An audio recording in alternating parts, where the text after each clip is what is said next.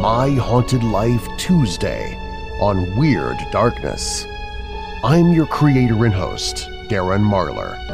This week, I have 6 stories to share, all of which come from our friends at myhauntedlife2.com. We'll hear about a ghostly car in Detroit from an anonymous fan. Another anonymous submitter brings the unsettling personal story of patient speaks on radio while in surgery.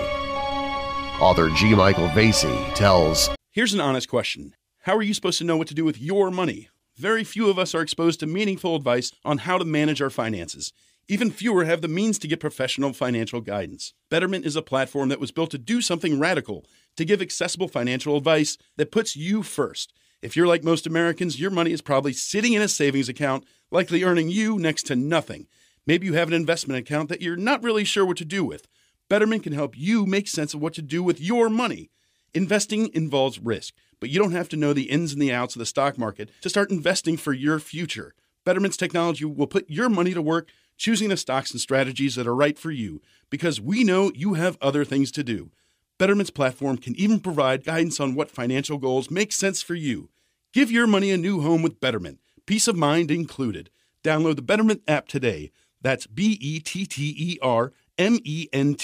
for the betterment of you. of a meeting with God. An anonymous poster submits the tale of a weird call.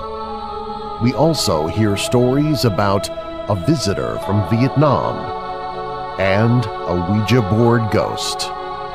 So sit back, turn down the lights, and come with me into the weird darkness.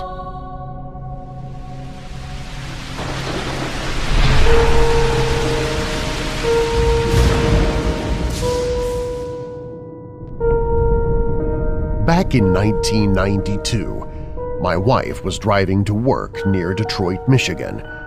On an isolated road in broad daylight, she came upon a car in front of her that was not moving. She slowed down and the car was engulfed in fog and completely disappeared right before her eyes. There was no side road or anywhere it could have gone. It vaporized completely. She cautiously drove through the area where the car had been and went to work. She was so shocked by the event it was several days before she could speak of it to anyone. To this day, she has no idea what went on in Detroit, Michigan.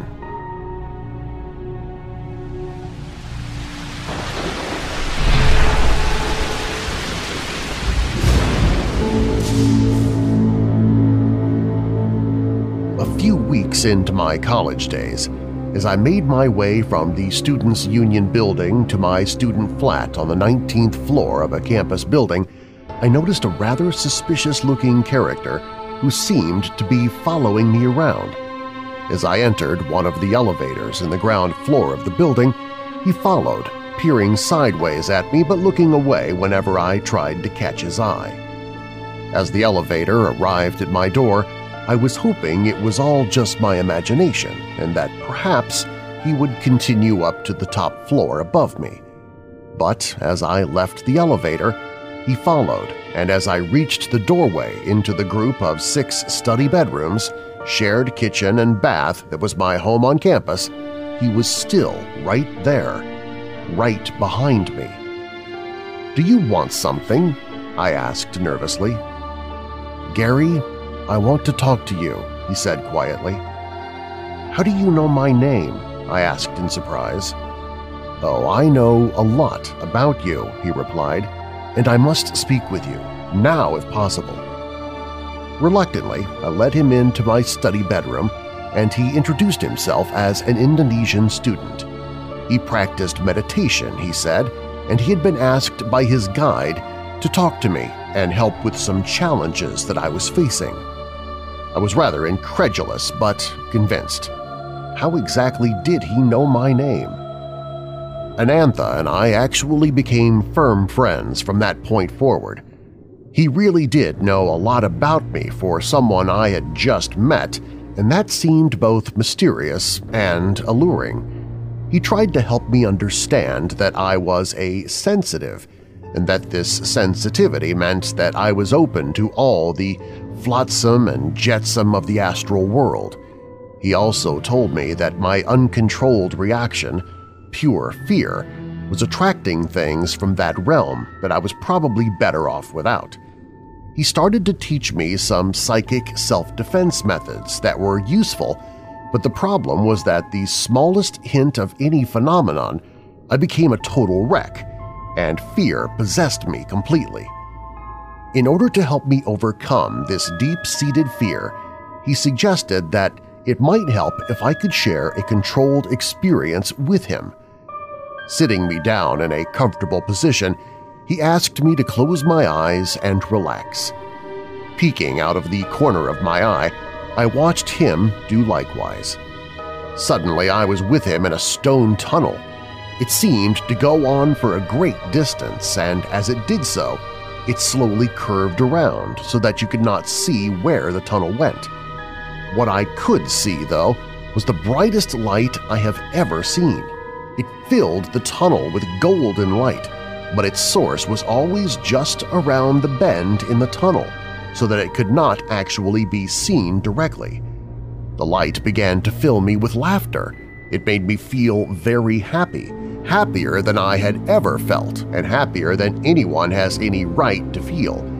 I began to laugh out loud, and as I did, tears of joy sprang from my closed eyes. As I laughed, an odd thing happened. My laughter seemed to become magnified thousands of times and to descend in pitch until I realized that this was not my laughter anymore, but someone or something else's laughter. The laughter permeated throughout my entire being so that everything was laughter and golden light, and I knew then that I was in the presence of God. When I finally came out of the trance that I had found myself in, Anantha was already sitting opposite with me with a smile on his face and a questioning look in his eyes. "You see, he is always there for you," he explained. "There is no need to be frightened. All you have to do is trust in him." As I discovered on several occasions since then, a wonderful experience like that quickly fades just as the memory of a dream fades. At the time that it happens and shortly afterwards, it feels as if it should surely stay with you forever. But it fades just the same as consciousness returns to normality. And with its fading away, so too the newly found and almost grasped confidence went with it, and as Anantha left, I was ashamed to feel just as frightened as I had been before. Anantha did help me a lot, though.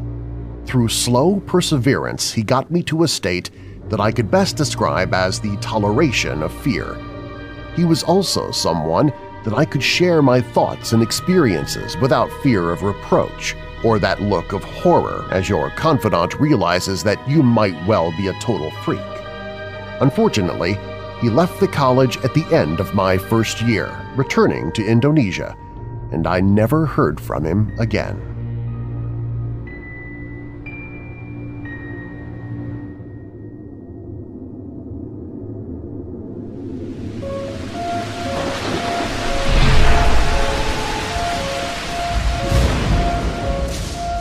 A friend once told me a story about a college professor of his brother's who was a Nam veteran. He explained that in a particular part of that godforsaken country, no man would enter. Well, a few of the soldiers did, and they saw a creature there which to this day they cannot describe. The creature was about 10 yards away from the patrol, and in the blink of an eye it was suddenly right in front of them, then suddenly standing behind them. After they returned home, this creature showed up at the professor's home in Maryland. It would physically make marks on his body and his wife's body. He contacted an old friend from the war who lived up in Canada, and he said it had visited his family too. Apparently, all but one of the patrol have been visited by this creature.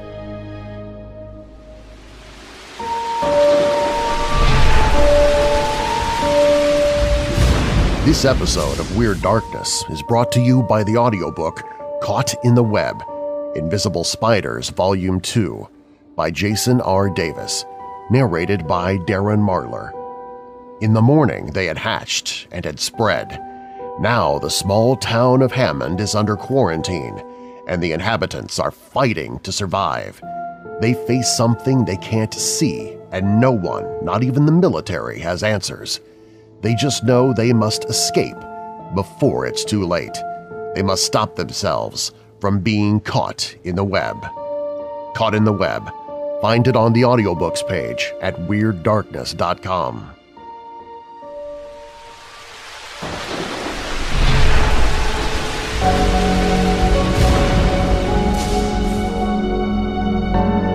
I was listening to a call-in talk show on the radio while driving in Los Angeles. The announcer came back from a break to speak with his next caller. To my surprise, it was my great-aunt calling in. She would not give the announcer her name, but said, "For those in your listening audience who know me, they will recognize me by this song," and began to sing an old tune she used to sing to me as a child. I thought I was asleep at the wheel. She went on to say that she was in the hospital having an operation.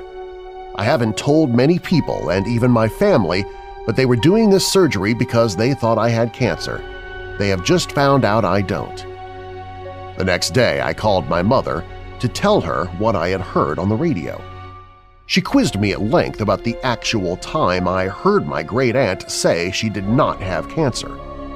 My mother had been at the hospital with my aunt, and at the time I heard her sing and then talk on the radio, she was still in surgery.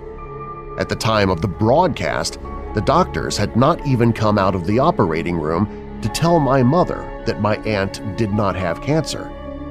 Ever since that experience, I have believed in the paranormal and the great beyond.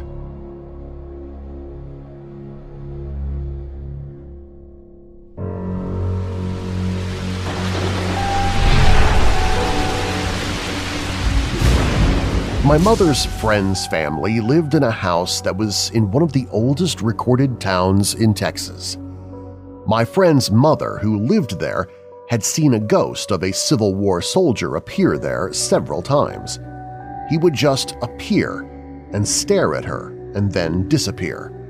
My mom and her friend played with a Ouija board in that house, and my mom said that furniture in the room started shaking and it made a lot of noise, and also drawers in some pieces of furniture started coming in and out. That is all she said happened, but she was sure it was provoked by a ghost, since it happened when they were playing with the Ouija board.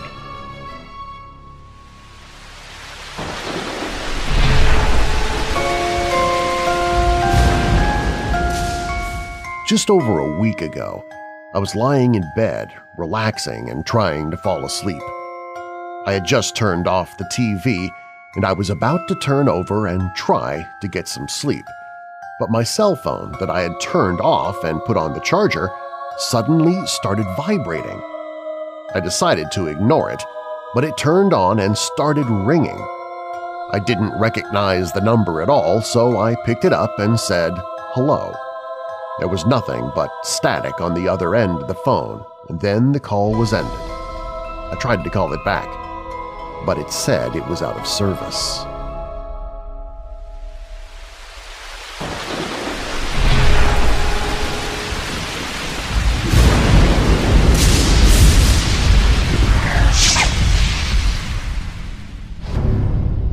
Do you have a dark tale to tell? Fact or fiction? Share your own story at WeirdDarkness.com.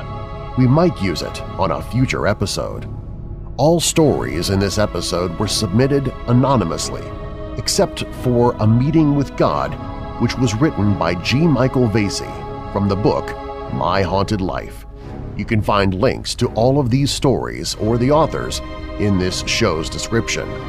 Stories used on My Haunted Life Tuesdays can be found at myhauntedlife2.com. The audiobook Caught in the Web by Jason R. Davis is on the audiobooks page at WeirdDarkness.com. Music by Shadows Symphony. All content and orchestration in Weird Darkness is used by permission of the authors and composers.